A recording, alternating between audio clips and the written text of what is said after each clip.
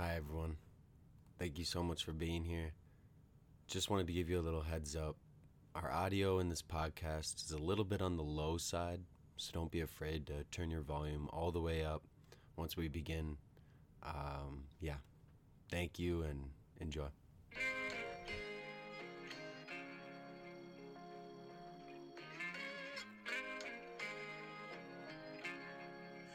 Whenever you're down, out in the cold, faithless and dark, your story's untold.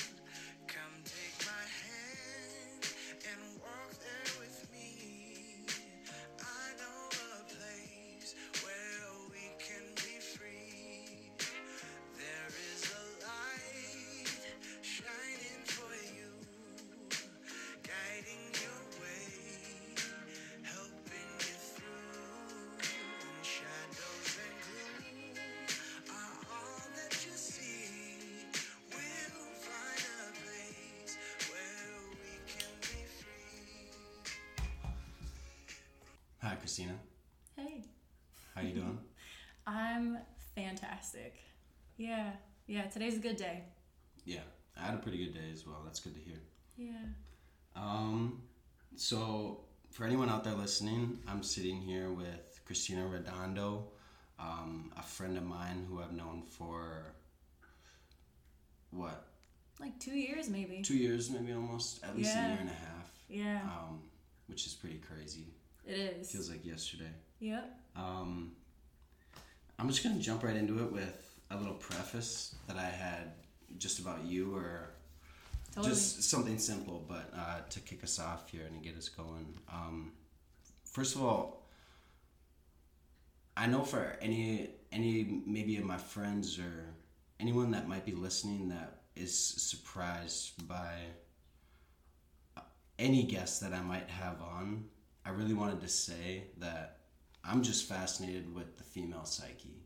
Mm-hmm. That everything about, and not just the psyche, but specifically that, just because so much goes into male-female relationships and a disconnect that it feels like, and rightfully so, just such different human beings, even though we're so interconnected. But Yes. I grew up in a house with only women, so it's only right that I have this natural inquisitive wonder about women that I meet in general. And I love anyone that is open to sharing their lives, and I just think it's a powerful thing, so kudos to you. That's a big reason why I have you on right now.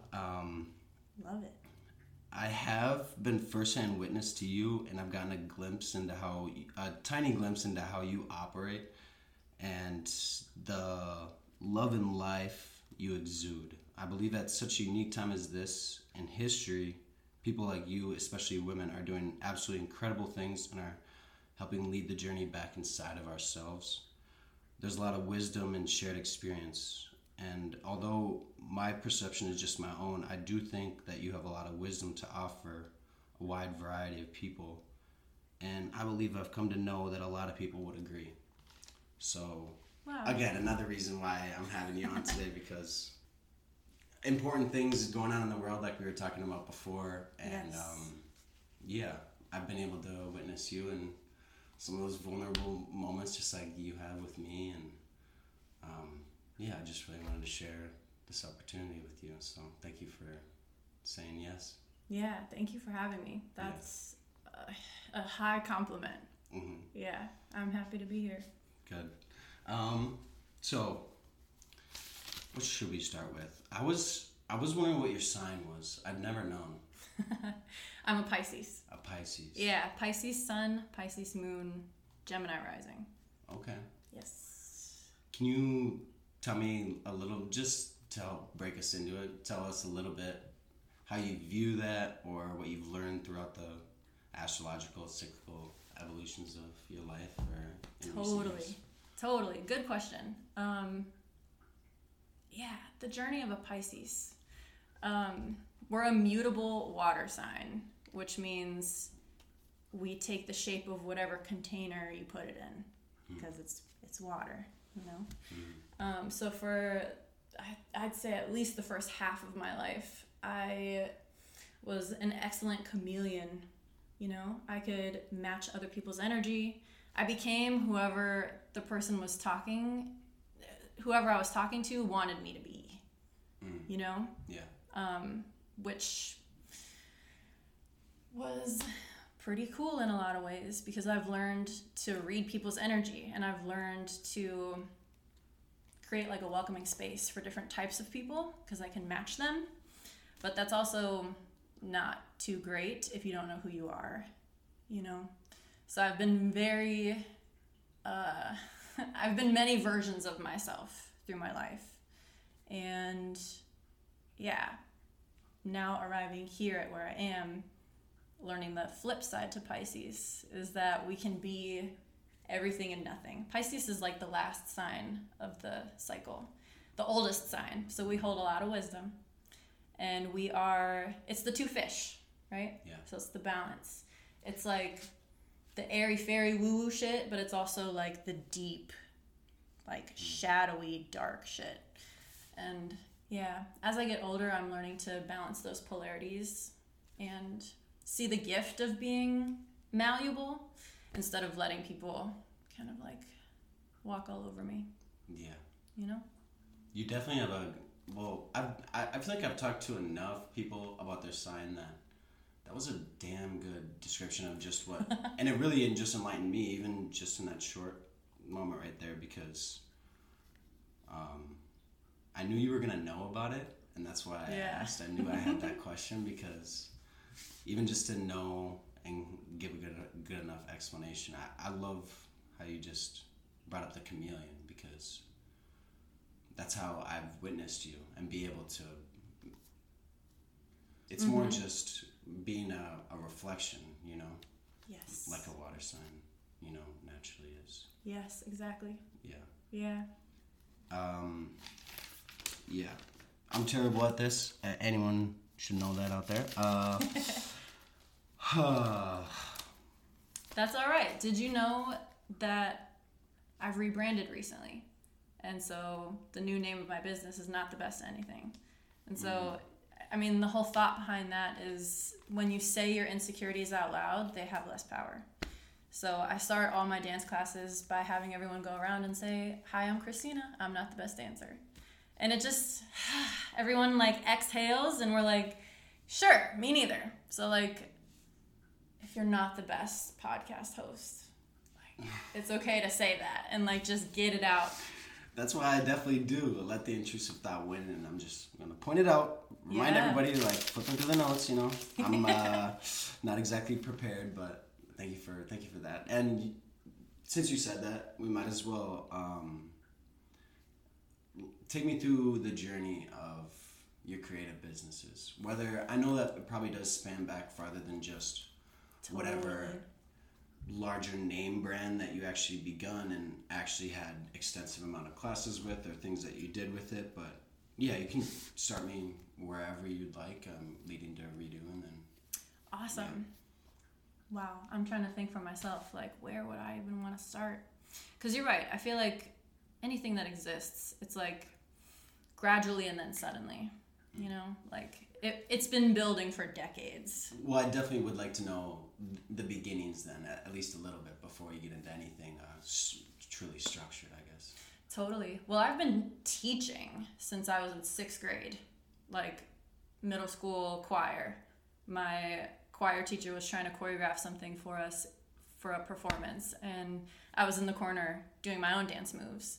And she kind of like, I don't know, like hastily was like, "Oh, you think you got better moves than me? Do you want to make it up then? Like, do you want to choreograph the piece for this show?" And I was like, "Yeah." And so I went home and I did, and I came back to class the next time and like asked her. I was like, "Well, I made up a dance. Can I teach it to the class?" And I did.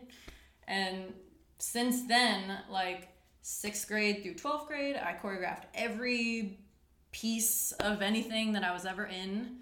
I started teaching classes straight out of high school.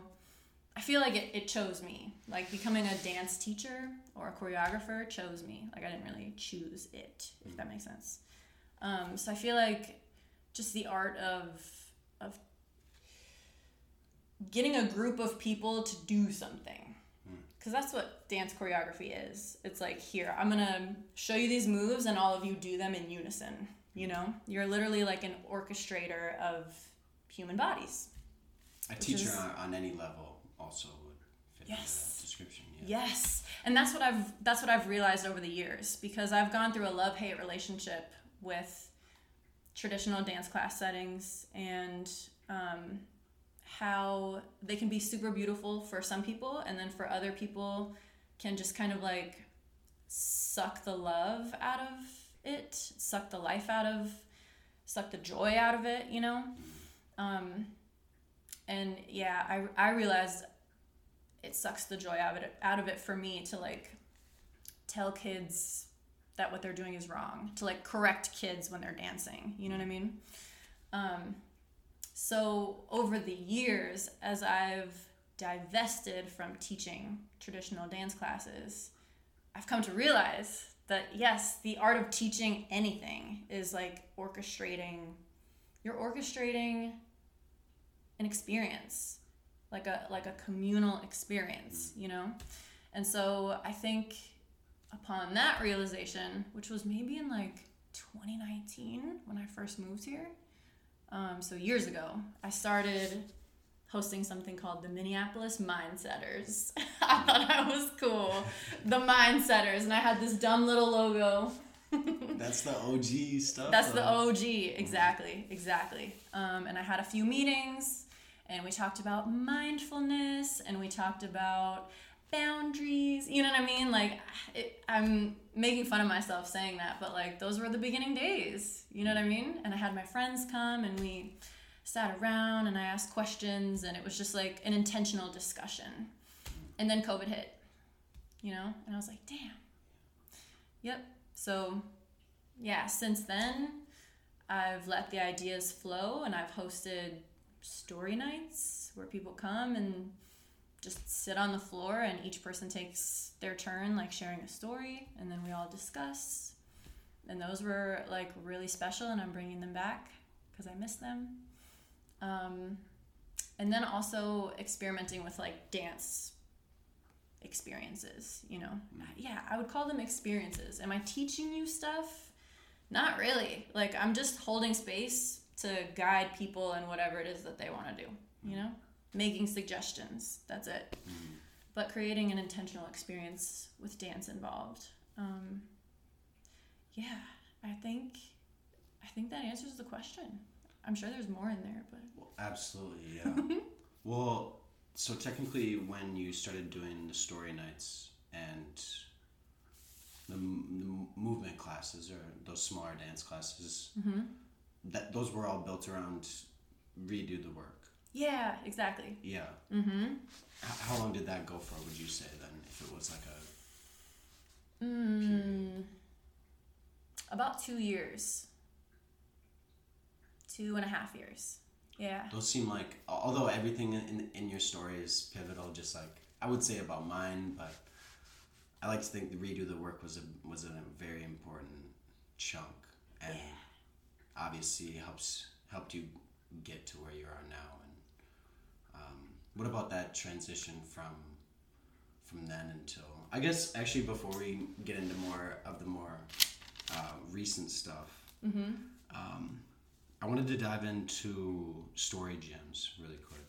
Do it. And man, okay. So I was able to go to a couple. And they were so special to me. I really wanted to point that out to you in general, and also on this, just as a testament and as a legit testimony on here, and to you, that they were some of the most pivotal like moments. I don't even think of them as evenings or days, or those nights, especially like the one when I was there fully, and like that one gentleman who you met at work that one time, the ex-army guy, you know, that Richard Bailey. Richard, yes. Shout out to Richard Bailey. Shout out Richard Bailey. Yeah. Now I remember his name, Richard. Yeah. Yes. That night, I like, for me, the best I can describe it is a night like that is something that can describe the entire last couple of years for me. You know, just wow, yeah. stepping into something that I've never ever thought was a thing. Yep. Definitely in regular society, coming from K through 12 and the basic world that I was raised in, you know, and it was amazing. And I have no idea even what to say about it because there's so much that I am years away from totally unpacking. Totally. But yeah, it's such a simple concept, but could you go a little bit more into how that started and what that was and how you viewed that little process? I love that you just said that it's so simple. It really is. Like, at its core, it's just a bunch of people sitting in a room together, and one at a time, like, people share a story. But that's like what we've done since the beginning of time. Like, people have gathered around fires and talked about what they dreamt about last night or whatever, you know what I mean? Made stories about the stars and stuff. Like, it's what humans do, you know? And the idea started originally because, again, with these intentional gatherings, right? Like, I was hosting an adult recess class for a while. I don't know, I just become a nut with shit. I was like, adult recess, that sounds fun. And we did it outside for a while, and it was cool. And every time I, like, brought that to people would be like, oh my God, that sounds amazing. But then they wouldn't show up. Like, I taught that class for a whole summer, and, like, 1 or 2 people would show up. And so I finally asked, like, you know, instead of just giving up, because, again, with the stories, like, we tell stories. Instead of being like, oh, that idea sucked, I'm like, let me question that. Let me ask people, like, why aren't you coming, you know? And I learned through asking that people were afraid. People were afraid to come to something called adult recess because they're like, what the fuck does that mean? Like, are you going to make us tell jokes? Like, I'm going to embarrass myself. Are you going to make us do cartwheels? Like, I don't know what that means. You know, people were afraid. So I was like, what can I offer to people that still taps them into their inner child, but without that, like, barrier to entry? You know what I mean? What is the laziest, like, least fearful thing that you could possibly do to tap into your inner child? Have somebody read you a story. So that's how the idea started. It was supposed to be us, like, reading Curious George to each other, like, in our pajamas and eating popcorn and shit. And so I hosted my first one, and it just wasn't that, you know? Like, I tried to make it that, and that's not what people brought. People were sharing, like, pages from their journal or these, like, song lyrics that they've never shared with anyone that they wrote in high school, you know? And I was like, oh, shit, okay. I'm just going to let this be what it is, you know? And it became just, I don't know, it feels religious, spiritual, therapeutic. I don't know. It feels like when you're in that room with people sharing so vulnerably and, like, everyone just holding the space so well, it does feel like you're on psychedelics or something, right? Yes. You know what I mean? It's wild. It's just ultimate trust, you know, ultimate safety. Like, that's what safety feels like in a room.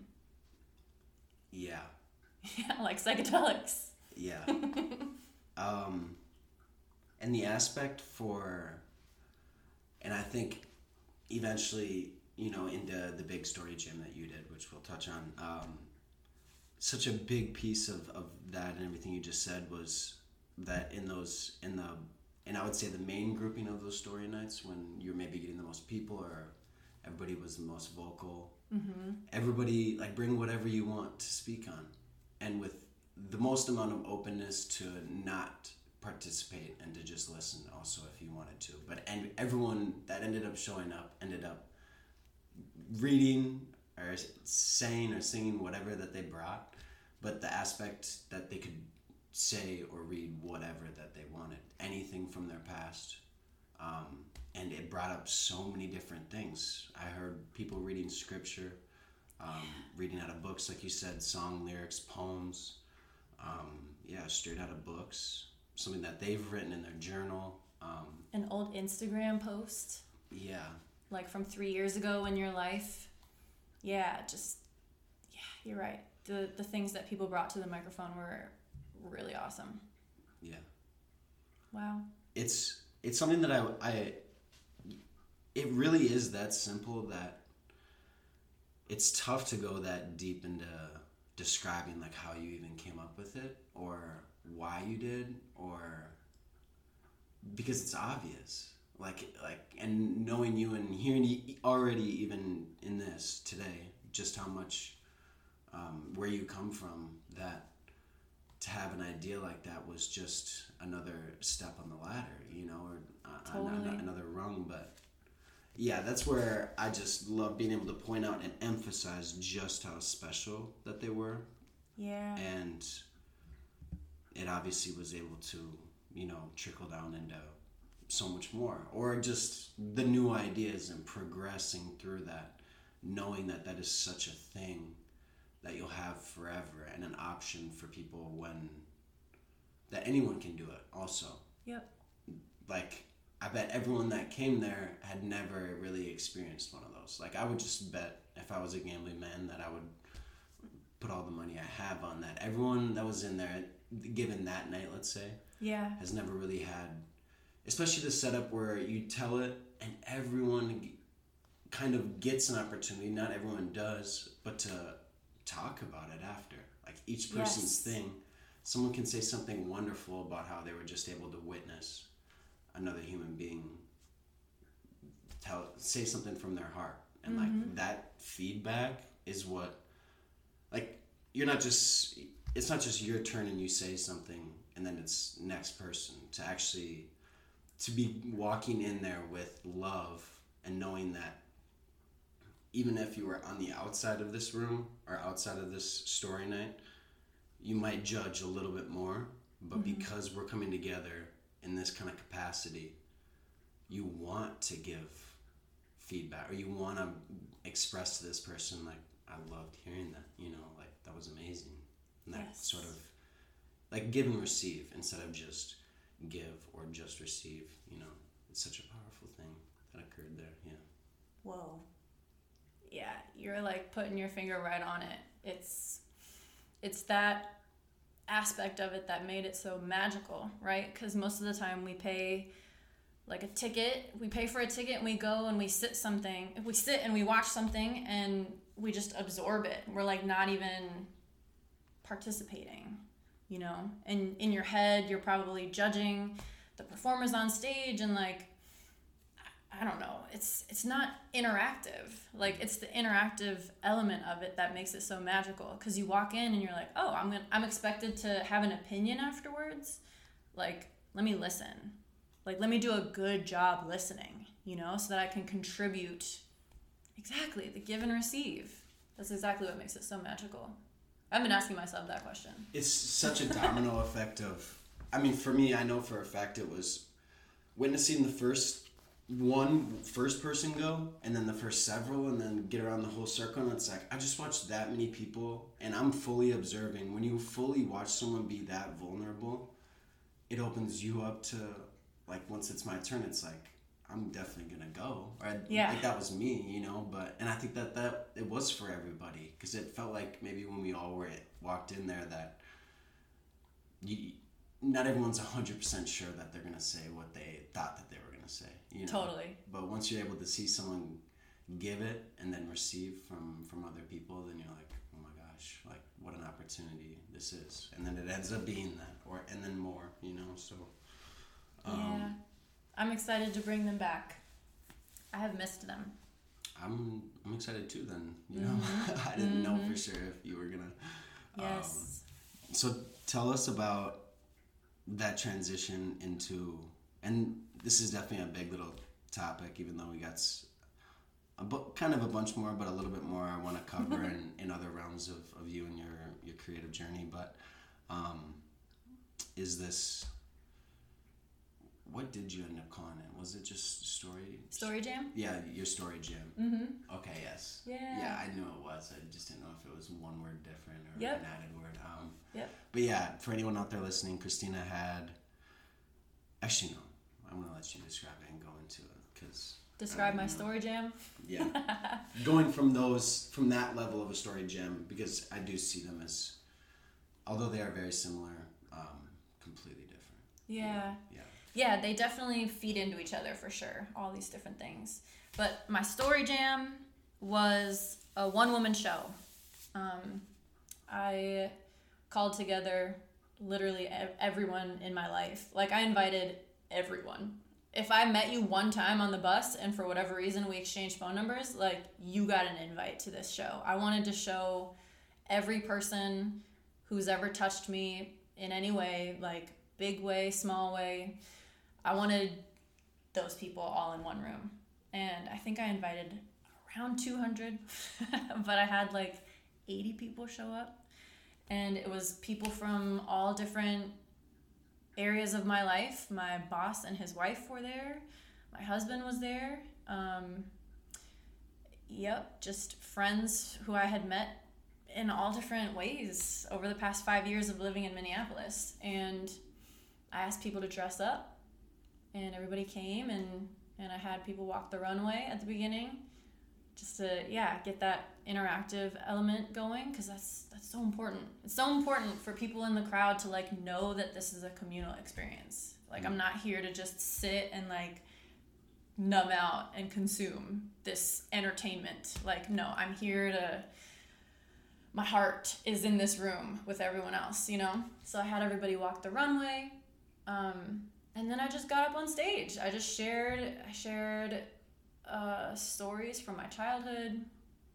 I just shared stories from my life, you know? And I did it with mixed media, so some video projection, a little bit of dancing, some silent improvising. It was cool.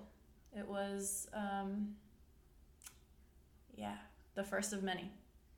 So it was basically a magnified, like, if to go back to one of the earlier story nights, if there were 10 of us there, the one person that's sharing their minute-long little story, it was like a much magnified version on that one person, and it was you, because Story Jams was your thing, and to kick off, to give everyone inspiration and to spread the word about that this is a thing, you know, that I'm basically creating, because I've never heard of it, you know, and I haven't been around the world twice, you know, I have no idea what all is out there, but again, like we were talking about before, in this modern age, just the kind of reinventing or innovating on ideas like that. But how would you describe what it was, though? Like, right, because when I was creating it, when I was dreaming it up and planning it and doing all the things, it ended up being like a huge emotional processing for me. Like, not only was I planning the show and creating the content and doing the music and picking my outfits and figuring out all the logistics and stuff and booking the places and marketing, I was also like processing my life's stories. Like, I had to choose which stories from my life I was going to share. I had to choose how I was going to share them. Like, am I going to choose a song that matches the mood of the story? Like, this thing that happened to me when I was 12 years old. Like, do I choose somber music, and do I dance on stage to, like, portray what the story is telling? I chose not to do that. But, you know, these are all, like, choices that you're making throughout the process. Like, how do I want to present these stories to the world? Which stories matter most? You know, it was a huge, like, emotional processing for me. And then to basically celebrate those stories and to, like, ceremonialize this moment in my life where basically I'm showing all my friends and family who came to witness me, like, these are the things that I've been through, and, like, I'm kind of now graduating. I'm putting that stuff behind me. I'm putting it out into the open. Here it is. This is my story. And from this day forward, I'm going to be like this new version of myself. It was like a ceremony, you know? I thought I was designing a show, which, yes, it was a show, But more so, it was a ceremony. Like, I was a different person after that night, if that makes sense. Yeah. Mm-hmm. You know, a big similarity, like a show, doesn't describe it as well as a ceremony, but one thing that they definitely do have in common, that you, along with many of the people I've met in this community, give openness that if you were to do your own story, Jim, you could do it however you want. Yeah. But it really is an opportunity that I think most people would take to express it through song, dance, any sort of acting to be able to portray the story. You know, it's like we still are around the campfire. Yes. And I think of old Disney movies, or like, you know, the little or specks from a fire, you know, up in the air, and then they end up like dancing and creating like a story in the sky. Yeah. You know, like with dancing characters and stuff. Like, Yes. as you're narrating it too. So like, Yes. then you bring in pieces that you wrote, you know. So it's like, as you just described it, it was a full circle of so many parts of yourself. And I think that it shows the base level of the child within all of us.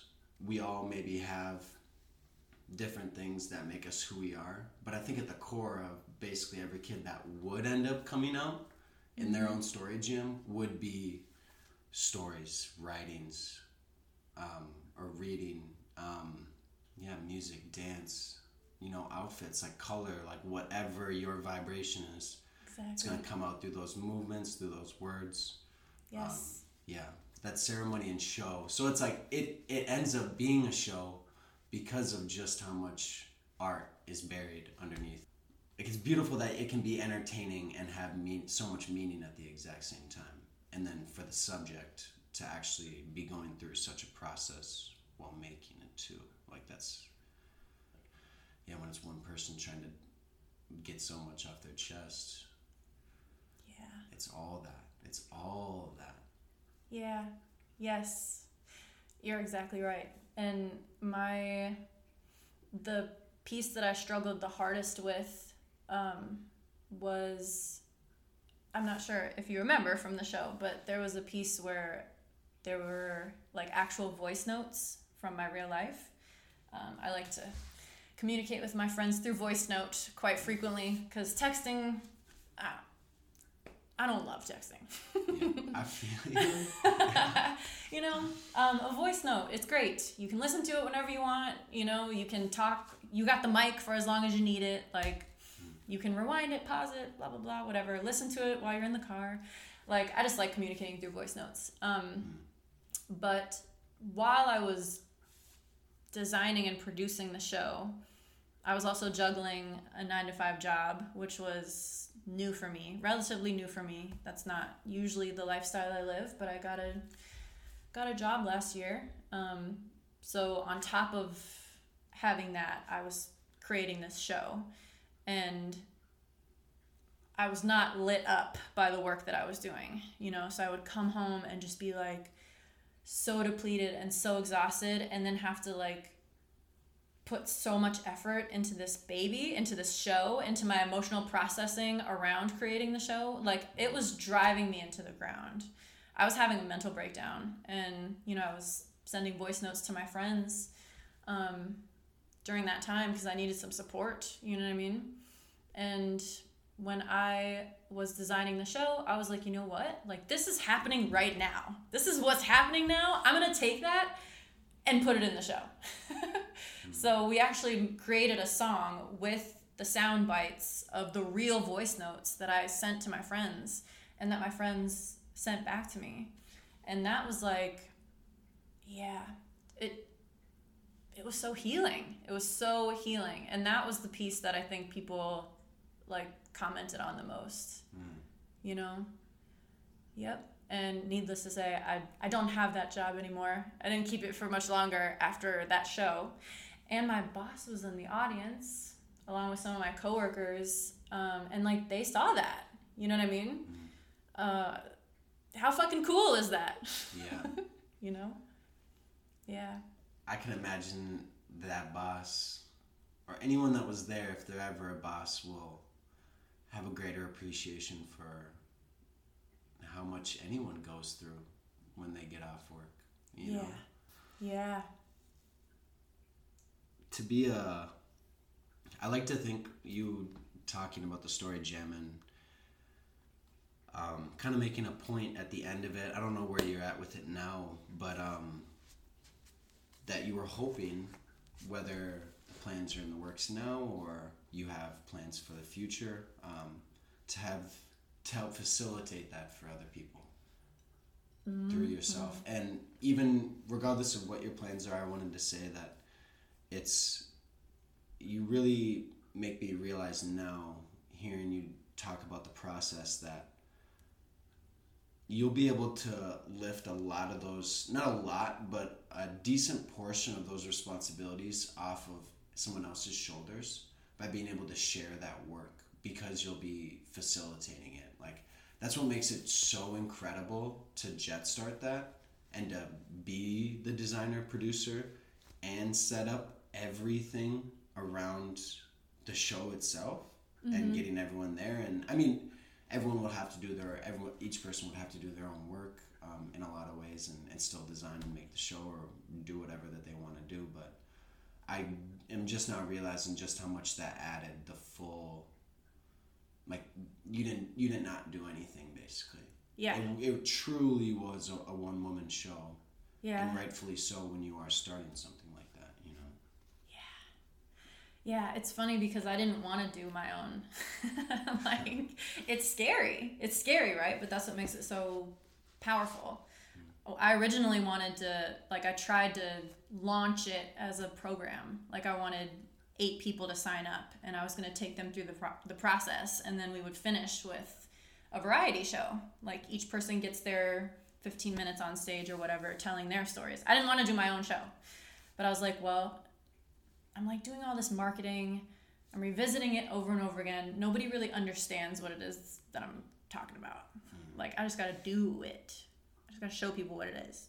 But now that I've done it, I do really want to continue. I want to do the variety shows. Yes. I would love to have like 6 to 8 people sign up and we just do something together, like pretty regularly.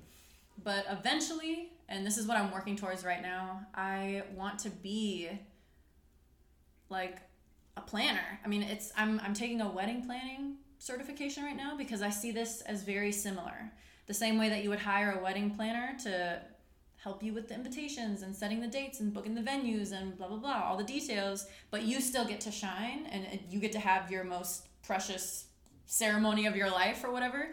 Like, I would be the wedding planner I would be the story jam planner. And I was just at a close friend's wedding this last summer, and that was my first time being that close to the setup of a wedding. Mm-hmm. Their job is to make the bride and groom's day easy, or at least the big day. They already have so much planning that they have to do, but when the actual day comes, that all they have to worry about is what they have to do. Yes. Yeah. And they get to experience the sacredness of this moment, you know? And so that's another thing that I enrolled in a course which starts in May to learn about ceremony and rites of passage and how you can actually like infuse like real sacred energy into creating a ceremony for someone. So like, yes, I did it myself and it was amazing and I feel instantly ready to help other people create theirs too, but I also really want to do it well. So, you know, all of these other things that I'm doing, like the story nights, and I'm doing these dance classes now to help people just not even become good dancers, but to just feel comfortable in their bodies. Like, these are the stepping stones to get someone one day, like, ready, you know? Yeah. Like, you feel comfortable in your body, you feel comfortable sharing your stories. Cool. Now I'm ready for a fucking story jam. Like, I'm ready to graduate. Like, I'm ready to ceremonialize all the fucking work that I've done, you know? Could you imagine, like, if I put this in the same category as a wedding? Like, there are little girls from the time that they're 4 years old that dream of their wedding. Like, could you imagine being 4 years old and dreaming I mean, I know it's a silly name, but like dreaming of your story jam, like dreaming of how you're gonna overcome trauma. Does not matter what the name is. I know. I don't even know, but we both know that because it's unrealistic. No one ever hears about someone being able to have a show 100% about themselves or about their life. Yeah. But at the same time, everyone kind of has that. I know I have, or at least being able to full scale show yourself and Totally. and like the cool parts, and choose what bad parts, the ones that are really important. Yes, I cut you off, but no, yeah, that's... Well, that's interesting. What have you thought about doing your own story jam? I'm going to ask you questions now. So when you think about sharing yourself with the world, do you have things that come to mind? Absolutely. Like what? I haven't talked too much, out of the solo podcasts that I have done. I do try to keep it pretty, but it's really good for me, and it's currently cracking the shell right now and breaking it open a little bit, just to be, because I'm so secretive about my personal life in general. Mm-hmm.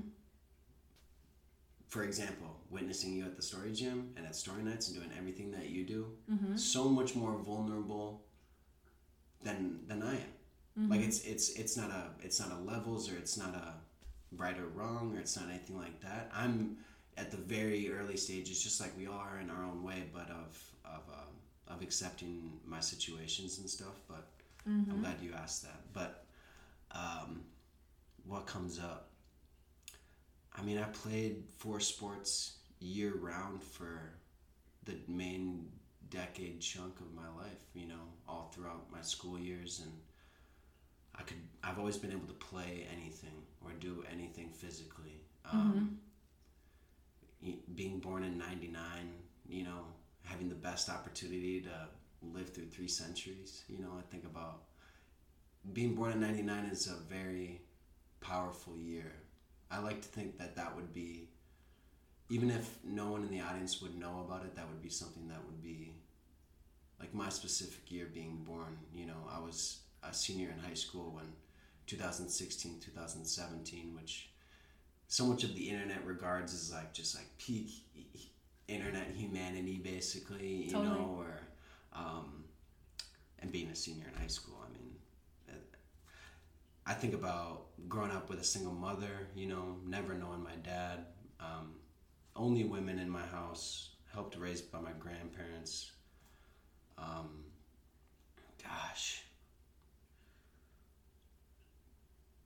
Being a man in this, so much of it about growing into a man, Totally. about you would be in it, like so much of these last couple of years would be in it, because it's Yeah. this whole journey of realization that there's no ceiling to hit when it comes to being the best man, ever, like to ever live. But I kind of do have that toxic, and I would hope to be able to show that we all have that almost, I just see it as toxic. I'm not good with my language in that way, but because I don't know if toxic is the best word, but something kind of almost bizarre that's pushing you to be like beyond what you even can conceive is great, Mm-hmm. And I don't want to be a great man in terms of anyone else knowing that it's great, like the greatest stuff happens when no one's looking. That's a big thing that I learned through 4 sports. That's what coaches would say. The greatest things happen when no one's Yeah, looking. are you working hard when no one's looking? Are you running? Are you stick handling? Are you doing whatever Wow. in your Without in your anyone telling basement? you. Yeah. Mm-hmm. So I like to think that trickles down, and all I envision is what happens in front of your family. You have a wife and kids. How do you treat them? And no one else is ever gonna know. Your friends that you grew up with are never gonna know. It's never gonna be published in a magazine. Like, you're never gonna. Wow, that's right. Yeah. So like, greatness is only like how much can you learn about yourself, and holy shit, talking about yourself. Okay. I love it though. I mean, that would be. I would buy tickets to that show immediately. Yeah, and being able to. I know I would bring in dance and music, you know? Like, Absolutely. that's And your what- photography. But like, I love knowing that about everybody. Is everyone's got such a raw taste in music. I think because those are out of the senses that we have, music, I feel like, defies all of them. We don't just hear them, you know? You can see them. Yep. You feel them. You can taste it. Like that's where it comes, like, in that ethereal, like, next dimension type of feeling that music brings, I think. And yes. music is almost, you could say, in a language aspect, however you talk, like the tone of your voice, or like in a story jam, if I chose to scream my head off or something, you know, like, Hell yeah. just like I'm sure a lot of people would, you know, it's like, that's your song. Yes. It's like a battle cry, you know? Yes. Yeah. That's what I'm excited about for the world, like, is to see everyone else's story. Like, I mean, sharing mine was cool. Yeah, it was really cool. I can tell that's so important, and I mean, as a facilitator, or to be able to give that to other people. But it was so great that you were able to do it, so you know the process. Yeah. Front and back, definitely, or at least in a lot of those main checkpoint ways, you know. Yes, and I'm glad I did it the way I did it, with a busy schedule and not the greatest mental health, so that I can really know, like, what it's like to walk through that process, you know? Yeah. Yeah. But that is, I don't know. I feel like that's been the journey that I've been on for, I don't know, when you turn 18, they're like, what do you want to be? What do you want to do? Go get your degree, choose what the thing you want to study and do for the rest of your life now. Figure it out now. And so we're all under this, like, pressure to, like, figure ourselves out and find your purpose and do the thing, you know? And for years, I was shaming myself for not being able to find the right thing, and, like, this feels kind of right, but not quite, and, like, Goldilocks and everything, you know what I mean? Like, kind of right, not perfect, and just getting so down on myself for not having, like, the thing and not knowing what the thing is. But to arrive here at so many years of searching and knowing that, like, this is what it feels like when you have found your thing. It feels like something, like, I don't want to do it for me. Like, literally, I'm creating this because I want it in the world. Yeah. I want to witness it. I want to experience it. I want to see your show. I want to see my husband's show. I want to see my dad's show. Could you imagine your dad or anyone in your family, just, like, people, like, imagine if that's something that was expected of everyone. If everyone wants to do it, or it becomes a thing, everyone would do it, you know? Yeah. Because everyone has some cool people in their life that would show up, or random people that would show up that don't know them, you know? And that's the local show going on downtown that people, when they're walking by on the street, just want to, they can go see someone be vulnerable, and they'll walk out more open. Like, Yes. oh my gosh. Yep. Yeah, it does feel really good to be here after searching and not giving up, just being relentless about, like, I know I'm made for bigger things. Yeah. Yeah. Witnessing you throughout the show and at the end of it, I know you felt it, and like you just said, you kind of feel like you have arrived at that place. Yeah. That it definitely felt like that it absolutely did come full circle doing that show and finishing it up and being like that I just did that, and that 80 people were there, and, like, that that everybody in that room was grateful to have gone, I think, and everyone knew that they were witnessing something that just doesn't really happen. So, like, Totally. that's some Einstein shit. That's how I see it. But not on that level of, like, it's the openness, like, flowery feeling of, like, what the fuck? Yeah. Like, we've all been so boxed in our entire lives, and then to witness someone totally vulnerable. Vulnerability is one of the most powerful things, if not the most. Agreed. As a human, yeah. Agreed. And just to know that it's allowed, like to claim the space to be vulnerable and to be like, look, I want all eyes on me for the next 2 hours, and I'm going to talk about myself, and I'm not going to be ashamed. Like, that's really hard. That's a really hard step to take, because it feels self-indulgent, or like, you know, you feel like you're going to make other people feel small, you know, but that's a really bold step to take, to say, like, I'm worth this, you know. And that's such a massive part right there.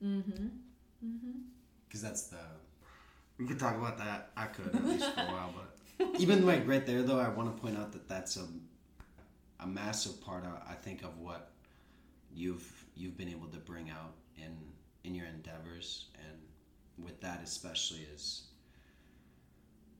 because there's the flip perception that you're supposed to stay humble always. Yeah, after all the times being called cocky, or made to feel like the attention shouldn't be on me. You should never ask for it. You should never want it, you know? And if you do, it might be okay or whatever, but that breaks that shatters that, because you're not doing it for any of those other reasons that do make it, you know, truly self-indulgent in a toxic way. I can't even that's like a paradox that my brain can't, you know what I mean? I do. Yeah. To actually, allow yourself that moment in the spotlight, because like we said, no one gets that. It's like a show that a 4-year-old would dream like exactly could never happen, but exactly. I'm so glad that you see the value in it, and that you're here for the journey, because it's coming. I do see it as revolutionary stuff. I mean, that's some shit that I've always battled with, and my entire life I will, pointing that out to other people when I think that that's the truth. It's kind of like when you hear the saying, you know, ideas are so much more real in your head, and then you tell people, and based on their reaction, it feels like less cool or less important. Yeah. But to you, the source of something like that, I think it's almost like good practice for you to hear. I know it's good practice for someone like you who created something like that, because I think you'll end up hearing that a lot from people, and it should never make you feel complacent. Like, you should still always be striving and letting your creative juices come out, but that it's also, I don't know why, but I do always feel there's a big importance on reminding someone that what they're doing is truly special. So, yes. Yeah, because we don't hear it enough in our own heads. Yeah. That's probably it. That definitely is it. Yeah. Can you tell me, switch gears a tiny bit, going from Story Gym, Redo the Work, and Not the Best Anything, and your creative endeavors at this moment? Well, it's funny because, you bring up the name of the business before I rebranded, Redo the Work, which is like, my whole brand was based on behavior change and like motivation and like finding the discipline and like doing the work, not being afraid to do the work, and then do it again, like literally redo the work, do it over and over again, because life is work, and we all got to care about personal development and all these things. Like, I started it as a behavior change coaching business. That's what I was going to help people do, because I've struggled with addiction and people pleasing and all those things, and that was my goal, was to help people in that area and like do the work. But this rebrand is like the complete opposite of that, you know? And I feel like our creations sort of evolve along with how we evolve, you know? And that's the purpose that it needed to serve for me at the time that it did, and I'm glad it helped people, you know, at the same time. But I feel like I've come to the other side of the coin now. Like, I don't want to live my life thinking that it's all about the work, and that I need to keep improving and keep journaling and keep going to the seminars and getting this book and listening to this podcast and all the things. Like, that's great, and it serves a purpose, and it's there when I need it. It'll always be there when I need it. But the message that I need to hear right now, and it sounds like a lot of other people need to hear it too, is like, it's okay to not be the best. It's okay to not be the best. Like, we're all out here, we hate the way the world is because we're all working for shit wages and running ourselves into the ground, and our mental health and our routines and our eating habits is shit because of it. But we're all out here knowing that there's more to life, and so we're all searching for the thing, and we're all starting businesses, and we're starting projects, and we're starting podcasts, and we're doing all these awesome things, and we're trying to listen to all these gurus that are saying, like, niche down and find your target market and make sure you're the best at what you're doing and make sure you're the thought leader and disagree with this people and all these things. And it's like, oh my God, like, what if I'm not the best at any of that stuff? And then you're just kind of stuck. You're like, so do I go back to this 9-to-5 stuff? That's what I did last year. And it was hard. It hurt. I got my first gray hairs last year. Like, no. Or do you keep trying to niche down and find the target market this and box yourself in and be the best, you know, to stand out in front of, in a saturated social media. You need to stand out. And it's like, but what if I don't want to stand out? Like, what if I just want to be me? And what if being me means I'm like an okay dancer and an okay writer and like I'm an okay business owner? Is that okay? Can't I just be that? Can't I just be not the best? Not the best. Yeah. Can I just learn as I go, you know? And I don't know, giving myself that permission felt so real, like a tangible shift in my motivation. Like the moment I declared that to myself, like I don't have to choose the one thing and I don't have to be the best at it. I'm just like, oh, cool. This is no longer as hard as it once was. I'm motivated, you know, I'm doing the things.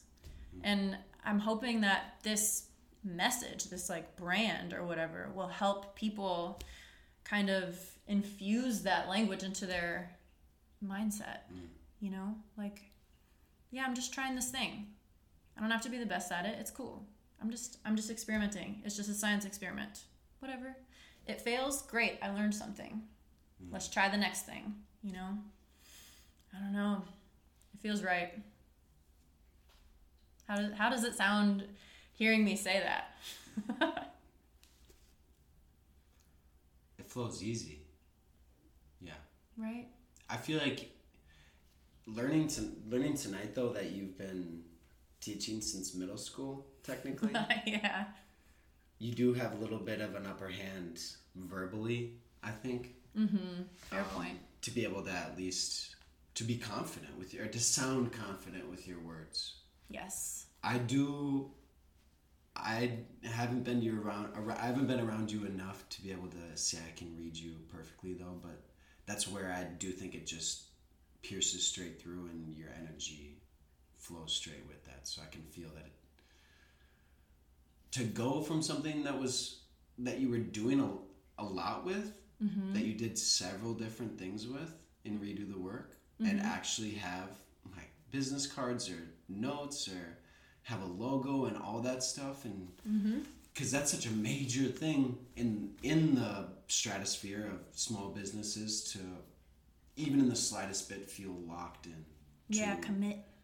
Commitment, and to even hear that you're flowing with it right now in this moment, to where if this doesn't work or if that name or whatever doesn't work, then it would be on to the next. Exactly. Which is so, yeah, it sounds right and it sounds like what you want. So I think it sounds good. It sounds great, you know? Yeah, I'm glad you vibe with it. It feels like a lot of people do. A lot of people are ready to take the pressure off themselves. we put so much pressure on ourselves. Was it easy to, once you thought of that name and rebranding and you kind of came to those conclusions, was it easy to kick Redo the work to the curb? Yeah. It felt like that, even though I didn't see any of the behind the scenes work, but just to come out with it, yeah. Yes. Yeah. I'm not sentimental about quitting shit. Yeah. And it doesn't feel like quitting. It's just a new iteration, Yeah. Yeah. I have no trouble like moving on to the next. You have been speaking a lot on just the evolution, and evolution is the definition of, it's not the complete change of matter, it's just the flow of the matter, that it's just gonna, it's water going to gas, to back to water, to a solid, to ice, like it's just going with the flow, going with the blow of the wind. Yes. Yeah, that's hard to tap into. Yes. Especially when you call it a business and you gotta keep all the structure and there's a lot of masculine energy that goes into like running it like a business. And I feel like I lacked a lot of discipline before because I wasn't allowing myself to flow. Like when you lack discipline, it's because you are rebelling against yourself in some way. So if I'm not allowing myself to flow, then when it's time to get disciplined, I'm going to struggle with that. Yeah. Which doesn't sound right to maybe even my masculine mind on the surface. Like I'm able to witness my surface level thought. And at the surface, that does sound like wrong almost. Right? Like because structure comes first. Yeah, because and then the flow. It sounds like the discipline is to not allow yourself to change it. Right. To stick with what you said you were going to do. Yep. Which is crazy when you do realize that true discipline is being able to accept those tough feelings of maybe letting something go, Yes. Yep. Yeah. Yeah, you're right. It's been a journey and a balance between the flow and the structure. Absolutely. So you've been doing dance classes, and what do you have going right now for your own business wise, whatever you do want to call it? Because I was able to go to one of your beginner type flow dance classes, not the best dancer dance class, Yeah. Was there anything else you were I'm currently doing? Yeah, I'm gonna start throwing ecstatic dance parties because I'm tired of complaining about the nightlife in Minneapolis. I'm tired of going out places and wishing they were different. I'm just gonna create what it is that I'm looking for, and I'm hoping that it'll grow and that like hundreds of people will come out once a month to party with us. But it's just a Saturday night, ecstatic dance, 2 hours, no talking on the dance floor. It's a journey. Like the playlist is going to be a journey for your soul. And then you're in bed before midnight. And that's the kind of partying I like to do. So Yeah. Yes. How would you describe where you're at with dance? Is definitely what you resonate with a lot and flow towards just naturally from a very young age. Yeah. How do you view it right now? You've told me about this, and I know a little bit about how it's definitely geared mostly towards opening someone up and being comfortable with yourself. How would you describe what you're trying to help people do with that? Yeah, that's a great question. I just want people to feel secure enough in their bodies to be able to express whatever is wanting to be expressed. So I don't know, wherever you are. I got a DM from someone who came to my first class a couple days ago, and she said she traveled to New York by herself, solo trip, and she got to her hotel, and in the lobby they were throwing a dance party, and she was in her hotel room being like, do I go? Do I not go? I don't want to go down there by myself. And then she was like, but why not? And she said that because of the class that she came to, she went down to the party and she just danced like she's never danced before. That's what I'm trying to help people tap into. Like, nobody wants to be in a room with music and lights and just being a wallflower. Nobody wants to be that person. Like, your body wants to move, you know? And maybe not to the music that's playing. Like, we all have our tastes, you know what I'm saying? Everybody's allowed to have taste, but like, for most people that don't dance, it's not about taste. It's about fear and not feeling safe, and about not wanting to embarrass themselves, and about their own fear, their fear of their own joy, which is a real thing, you know? So I'm trying to help people just be like, dance is my birthright. Like, I love music. I just want to move, you know? Everybody should be allowed to feel that. Yeah. Yeah. Absolutely. Yeah. And even in Hot House here in Minneapolis, and I've seen, you know, the internet side of a lot of the dance that's going on in the cities. And one thing that is surely unique about what you do is that it is no genre based. Like, even doing the crumping classes or any sort of hip hop, or it does that makes it even harder for anyone off the street to want to go and just learn to express themselves. You know, when it truly can just be a free range, you know, when it comes to just moving your body to the music, you know? Yeah. Yes. I agree, and I love that those classes are happening, because there's so many different ways to move your body, and you can get as like detailed and well practiced in any certain genre as you want. I see different styles of dance as just different vocabulary. You know, the more vocabulary you have in the English language, like the more access you have to more words, like the better you can express yourself in words. You know, you just need to know what the words are. I feel the same way about dance. Like, if you want to be able to express yourself in this way, then you can learn crumping. If you want to be able to express yourself this way, like take up house dance or salsa lessons or aerial hooping or whatever it is. But like, I feel like my classes are a good prerequisite for somebody who has never moved their body and they're like, ooh, I want to learn roller skating or something. Like, come take my class, get comfortable in your body, get comfortable with failure, get comfortable embarrassing yourself, and then go take your skating class, and then go take your like salsa class or whatever. Or let's say you're a seasoned salsa dancer and you've been doing it for 2 decades and that's all you know, and you're just like wanting to feel something different. Like, yeah, you know, that's another good candidate for coming to take my class too. And that definitely plays into the comfortability and vulnerability that goes into story jams, or that just being a stepping stone and another thing.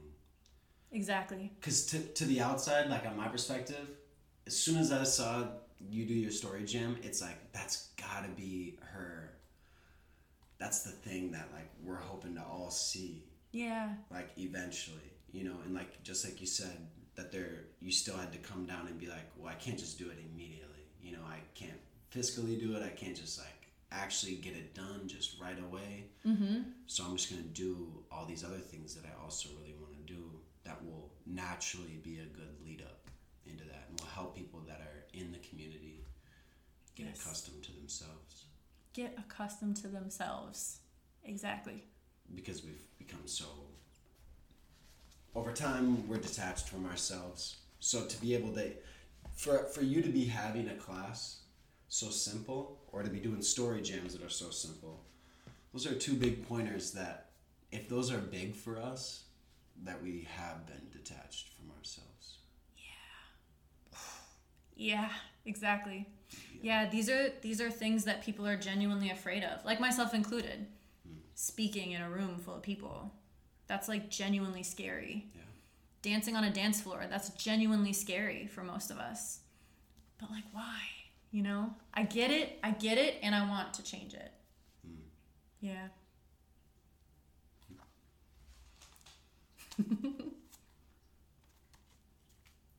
Wonderful.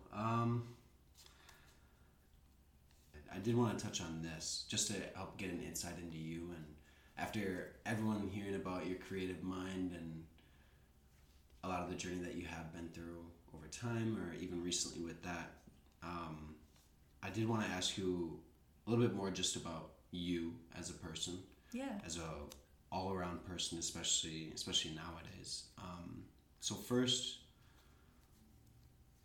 what would you consider have been your day-to-day top priorities as a person over the course of the past year or 2 years, let's say? Like, we're in 24 now, COVID hit in 20, so not over the last 4 years. Let's do it. Like over the last only year or two, mainly year. Yeah, it's a unique question, but I did imagine it in terms of, yeah, even on the levels of how you treat your body, or are you thinking about what you're eating the most, any of those kind of things. But yeah, top priorities just as a human being over the last year. I love this question. I also love that you asked it before today, so that I had time to like really think about it, because it's a good question that makes me want to go inward, and so I did. And I feel like the things that I would write down on paper, like the things that I prioritize, this is my list of priorities, is different than how I was actually behaving in the last year. As I mentioned, I had a 9-to-5 job for the first time in a really long time, and I think I would love to say my top priorities were eating good and sleeping well and all these things, but they weren't, based on how I was behaving. Like, my top priorities were coffee. My top priorities were how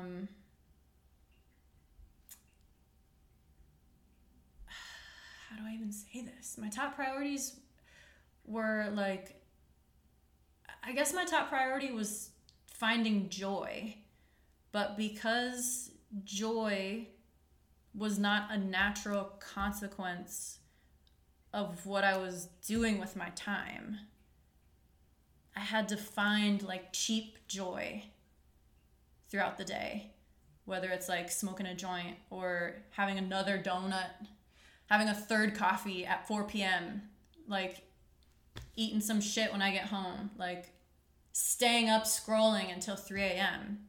That was my cheap joy. That's what I was prioritizing, because the way I was spending the majority of my time didn't bring me any joy. Yeah. So that's the real truth.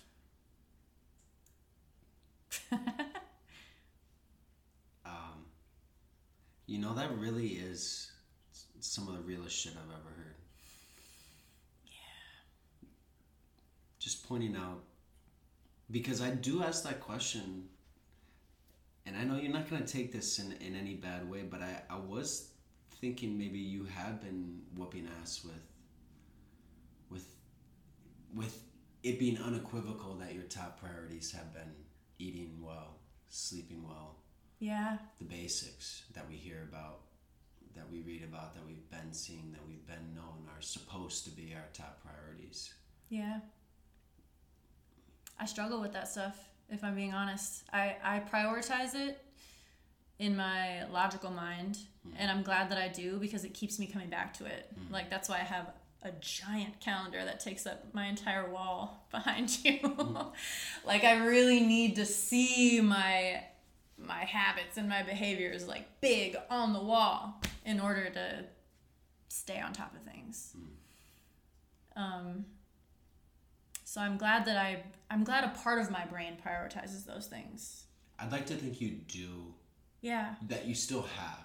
Yes. And seeing you answer that question, I know, and knowing how well put together I do see you as a human being, I can venture a guess to say that you have been doing those things well, even if they haven't manifested into what you are now considering maybe not actually how your top priorities played out over the past year, but that you still have been doing them good, and or if not much better than 10 years ago or 5 years ago.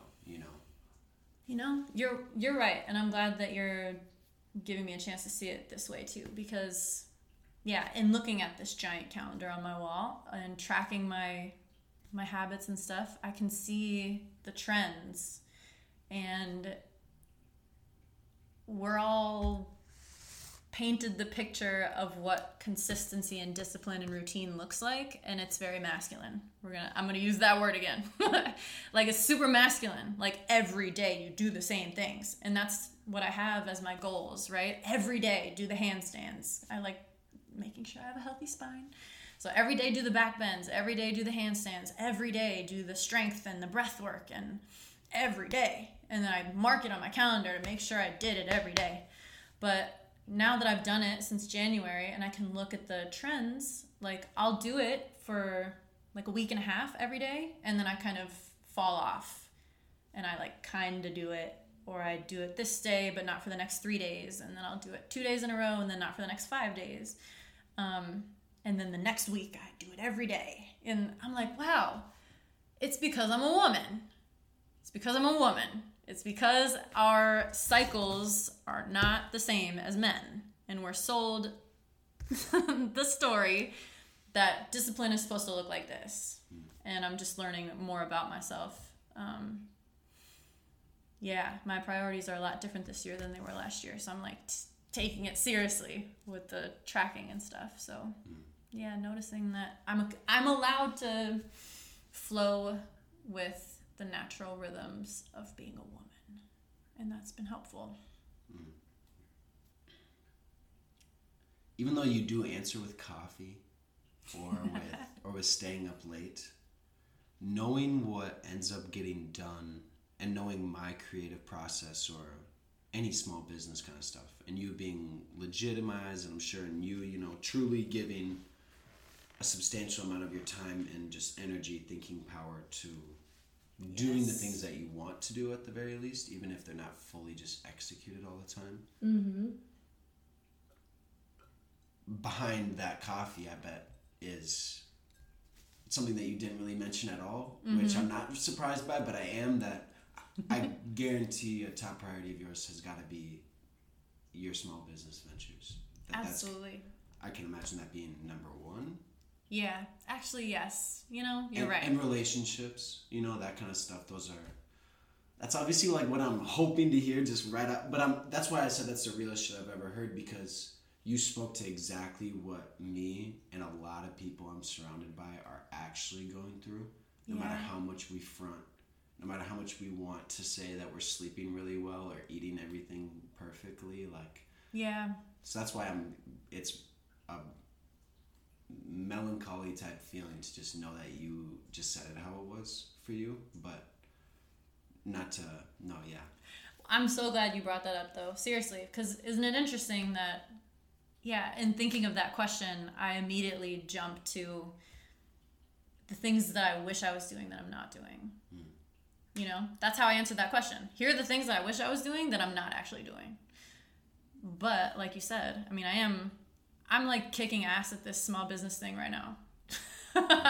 I'm because I can, though. It's because I quit my job and my husband is paying the bills, and I'm so grateful.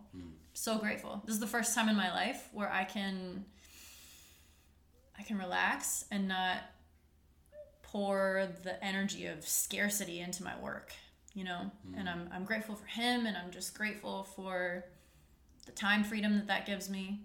So yes, number one priority is this business stuff. Like, the rebranding has been a lot of work behind the scenes. And I'm learning the things that I need to learn. Like, this is not a game to me anymore. I'm no longer figuring it out, which I needed those 2.5 years to figure it out, which is great. Most people give up in that time. So I'm really glad that I got through that. But now that I'm here, it is priority number one. And then, I guess priority number two. Not I guess. Priority number two is relationships. I am prioritizing them differently than I have in the past. But absolutely, that's a non-negotiable in my life. I cannot lock myself away and do things by myself. Like, yes. Yeah, relationships. I'm so glad you brought that up. Yeah. And it's also not even a list. just hearing you say 1 and 2 or fight in your own head for 2 seconds, it's like they're sympathetic. They're tied for one. They're in their each. They're not tied for one even. They're each in their own top spot. Yes, exactly. You're right. In a different bracket.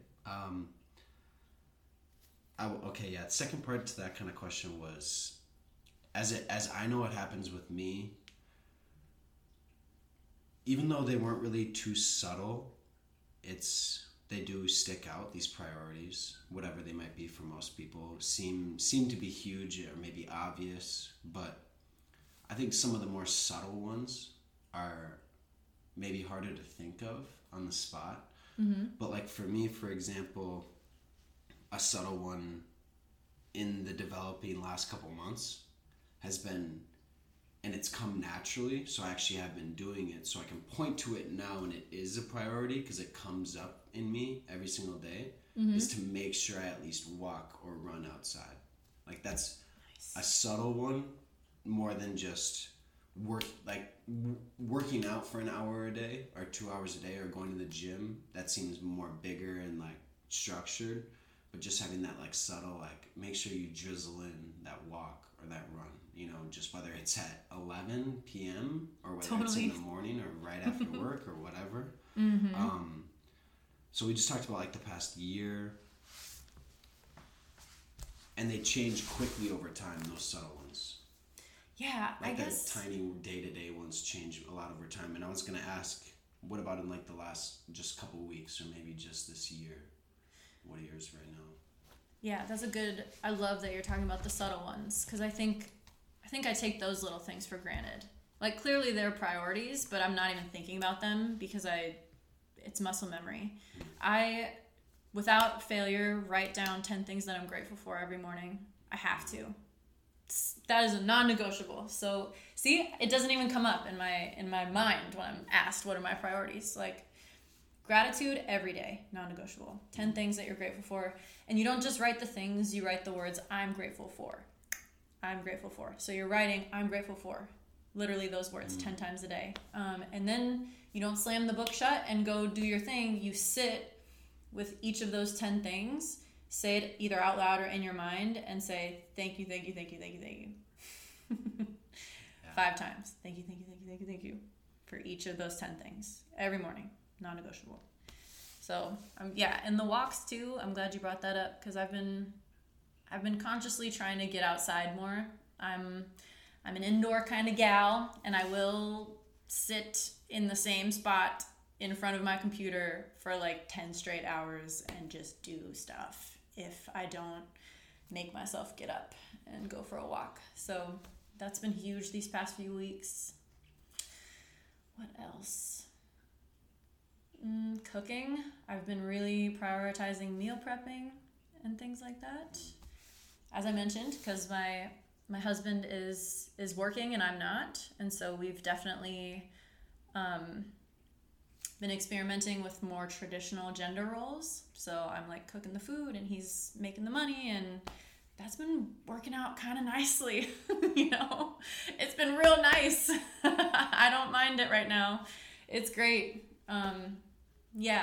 But it does feel like a job though. It is a role. Like I need to cook the food and make sure that he's got lunch for tomorrow and the whole bit. So like that's been a priority, and it's been working out really nicely. You know, I like write my meals on this little whiteboard on our refrigerator. It's nice. You know, those things are nice to have. Fitness is important, but that's one that kind of like slips off the list of priorities if that list comes with other things. Yeah. But yeah. Which is criminal, just because we're young, and I know. I can just feel it in my back right now, even talking about it at all. I know. Yep. But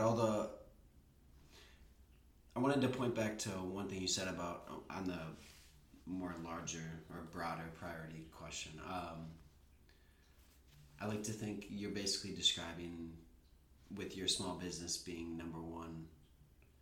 It's like your impact on the world, like what you're going to end up leaving behind, like just how much you're doing just for the collective, you know? That if you have that much intention that you're planning to move your entire life, to give yourself even the slightest bit of grace, that you're not doing the most right now, you know?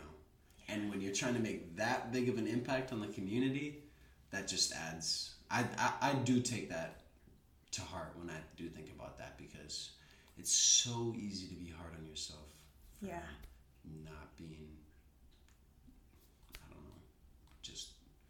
Perfect. Yeah, perfect. Especially like with the health of your physical body, because that just seems like such a big one nowadays. Yeah. For all of us. Yeah. It's so easy to not be. It's so easy to be unhealthy.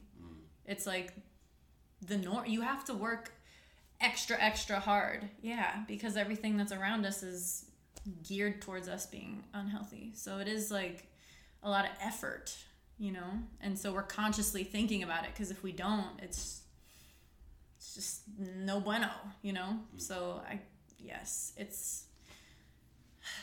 is a lot to keep track of, to just try to be a happy, healthy human being.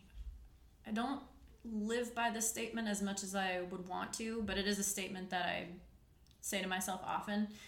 But if you don't sacrifice for what you want becomes the sacrifice.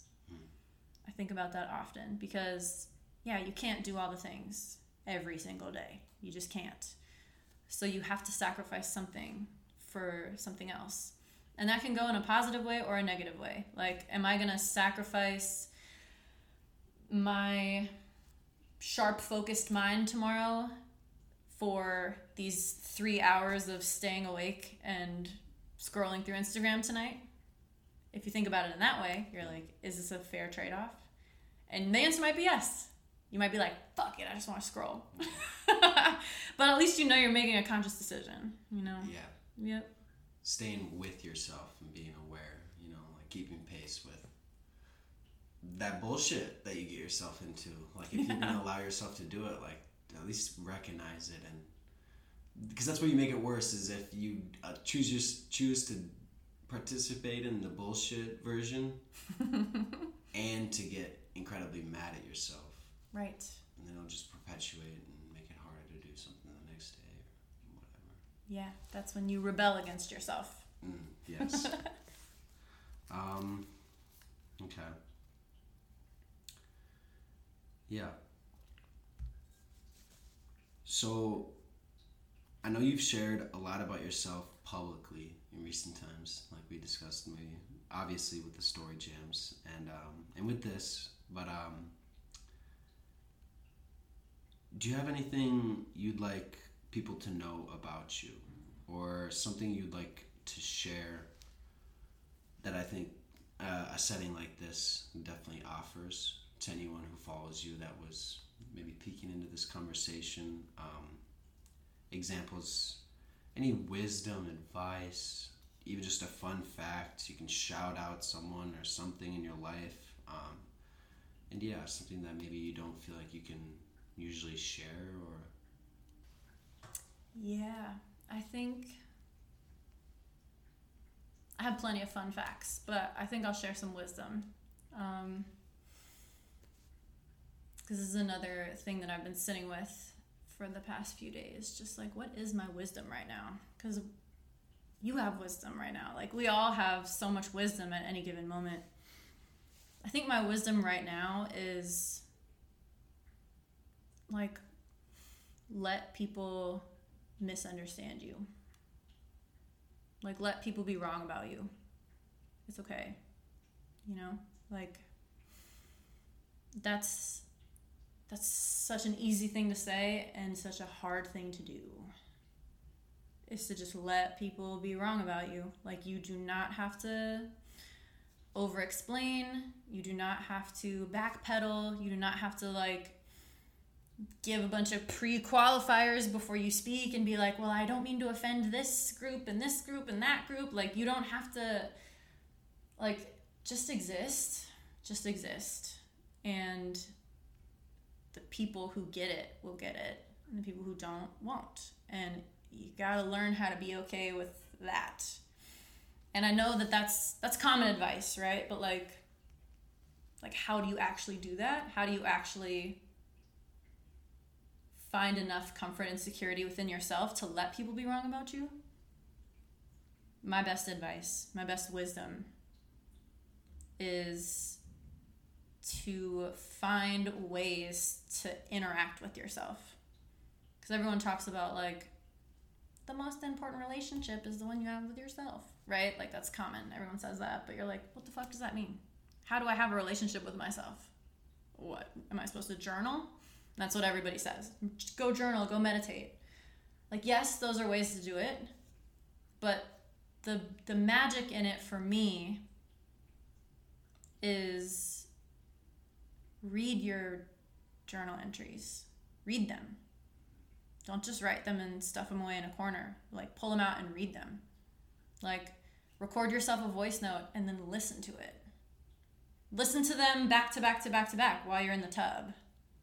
The way you would a podcast. The way you would open up a book. Like, read your own shit.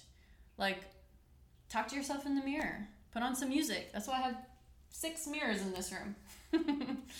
Like, record yourself speaking and then watch it back.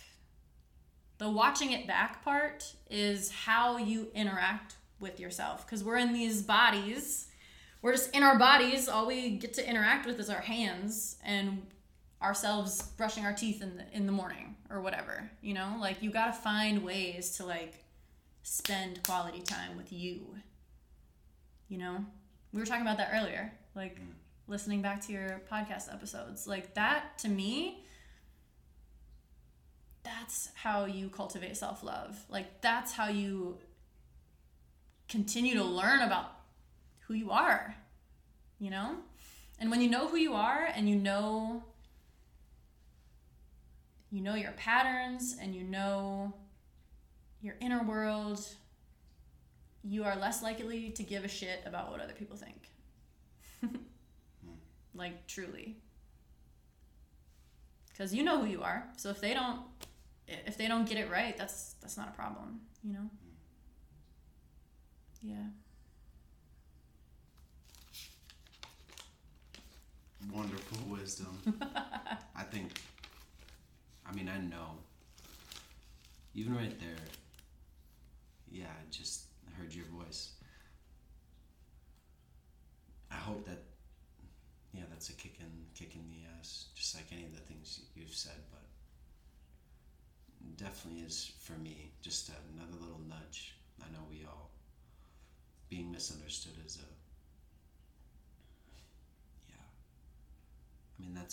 that's using our voice. That creates a lot of the dialogue that we see in today's world. Is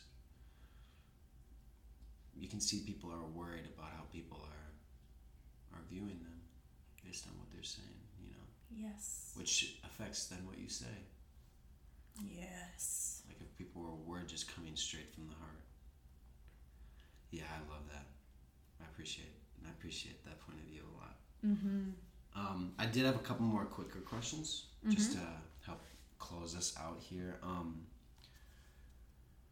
How long have you taught dance? Officially since I was 18. Like, that's when I was getting paid to teach. So 15 years? 14 years? Yeah. With some years off in between. Yeah, a long time. What kind of dance and what kind of classes mainly? I was teaching all kinds of stuff. Tap, ballet, but mostly street styles. So, like, dance studio, hip hop, you know. Yeah. Nice. But I grew up in DC, so I'm also a child of the 80s. So when I was taking dance class, there was no hip hop taught in studios. So I was kind of part of the wave of, like, the teachers that started bringing that dance style into the studios. That's cool. Yeah. Just to witness that, especially the come up of hip hop and stuff too. Exactly. Yeah. And now there's all kinds of stuff. There's, like, street jazz and pop and K-pop and all these other things. But yeah, hip hop was new to dance studios when I was getting started. Mm-hmm. How many story jams in total have you done? The big show, just one. But the nights, like the story nights, I want to say like at least 10. Yeah. I did it for the majority of 2022. Yeah. Yeah. Yeah, they were going strong for a bit. Yeah. How many? I have no idea what is all out there, especially with the women in in your community. I can just point to out of women that you know here in the Twin Cities. Mm-hmm. But the things I wrote down was how many anger releases, women's ceremonies, cacao ceremonies, sound healing, one-on-one coaching sessions, etc.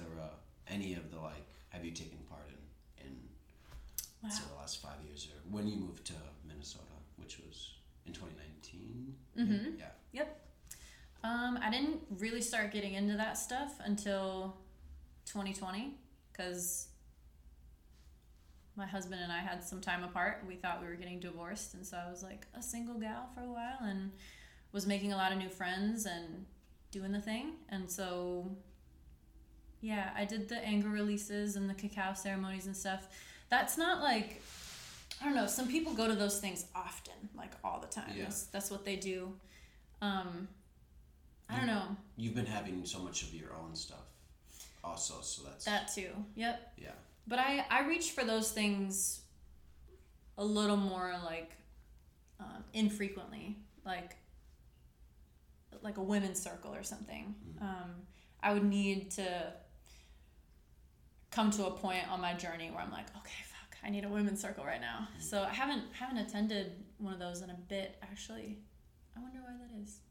But coaching sessions, I was a coach junkie for a bit, doing every coaching class I could afford, doing all the things, one-on-one coaching. I was doing that for a really long time. And now I just have a session a month with my mentor, and that's it.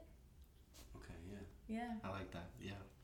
Kind of my last thing here, and this is definitely one of my favorite aspects about knowing you and about story jams and Maya, let's say, and meeting so many people through it. Yeah. You are within a large community of healers and practitioners in a large way, and are personal friends with many within this intertwined community in just the Twin Cities or Minneapolis.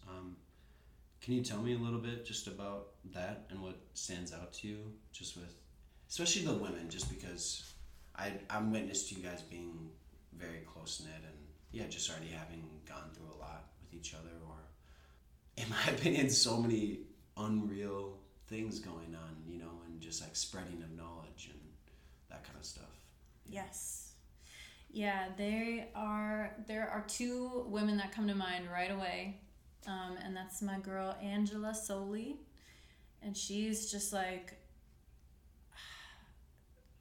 woman of many talents. Massage therapist, psychotherapist, women's sexual empowerment coach, just all these things. And Ellie Etzel, another woman, they just moved into a home together. And Ellie is, also a women's empowerment coach. She's a Reiki practitioner. She teaches Kundalini yoga. She's a shuffler, all these things. She does intuitive eating. Just two really amazing women coming together in one space is going to be huge for this community. And they've got a lot of really cool things coming up. Some dinner parties and game nights and healing lounges, and they're really doing stuff, and their space is magical. And yeah, was that your question? Just what's going on in the community? Absolutely. Yeah. What about definitely more on the last bit of any of that, but about the community as a whole and what you've been a part of. But yeah, just what you've noticed or what stands out to you about the community or anything? I feel a very tangible sense that people are ready for something new.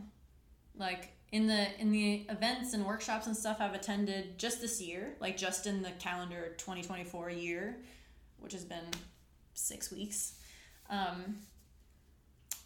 people are doing some cool shit. I've been to cool acting workshops. I've been to something called Authentic Movement, where you literally spend 36 minutes dancing with your eyes closed to no music and everybody's watching you. Very cool, very vulnerable. Man, what else? Interplay. There's something called Interplay. If you've never heard of it, it is basically like adult recess. There's lots of laughing and like cool conversational prompts. It just feels like, what else have I been seeing? Lots of sober events, like lots of sober events. Lots of people wanting to like find ways to get together without alcohol being at the center of it. Like, man, it really does feel like the community of the Twin Cities right now is like hungry for connection, like in a new way, you know? So I'm seeing lots of really cool things happening. Yeah, I'm super excited. I'm really happy to like be here in this moment, you know? Yeah. Yeah. I know for a fact that I'm blessed to have you on this. I am a fucking child in so many ways, and especially in, apparently the English word for this is called podcasting, an interview, whatever you want to call it. I think it's, yeah, I'm floored. It's like a whole trippy, psychedelic, spiritual, just fucking insane experience regardless, but then to be able to talk to you and know that people are going to listen to this and that we're going to be able to spread that a little bit more, that I'm going to be able to help spread the shit that I think what you're doing is so cool, be able to touch on women like them or any of the things that you've been through and any of that openness and growth and the journey that we're all on together. And I'm very thankful to have talked to you about this. I know you weren't gonna like give me the Heisman and say no or anything, but it really does mean a lot that you were vulnerable enough and open enough to do this with me. Yeah, thank you. Yeah, this has been really healing for me, honestly. Like, I feel like the past several months, like 6+ months, has been me with my nose to the ground, just like focusing and like doing things. And it feels really good to have conscious conversations with people like you, just doing good things. Yeah, so thank you. Yeah, no problem. Thank you. At least I had a chunk. Yes, how I choose to live. No more compromises. I see past your disguises, blinded through mind control, stealing my eternal soul, appealing through material to keep me as your slave. But I'll get out. Oh, I'll get out of all your boxes. I'll get out. Oh, you can't hold me in these chains. I'll get out. Oh, I want out of social bondage, knowing my condition. Oh, is the reason I must change. See, what you see is what you get. Oh, and you ain't seen nothing yet. Oh, I don't care if you're upset. I could care less if you're upset. See, you don't change the truth, and your hurt feelings no excuse to keep me in this box. Psychological locks, repressing true expression, cementing this repression, promoting mass deception so that no one can be healed. I don't respect your system. I won't protect your system. When you talk, I don't listen. Oh, let my Father's will be done and just get out. Oh, just get out of all this bondage. Just get out. Oh, you can't hold me in these chains. Just get out. Oh, these traditions killing freedom. Knowing my condition is the reason I must change. I just accepted what you said, keeping me among the dead. The only way to know is to walk, then learn, then grow. But faith is not your speed, or you'd have everyone believe that you're the sole authority. Just follow the majority, afraid to face reality. system is a joke. Oh, you'd be smart to save your soul. Oh, and escape this mind control. You spend your life in sacrifice to a system for the dead. Oh, are you sure? Where's the passion in this living? Are you sure it's God you're serving? Obligated to a system, getting less than you're deserving. Who made up these schools, I say? Who made up these rules,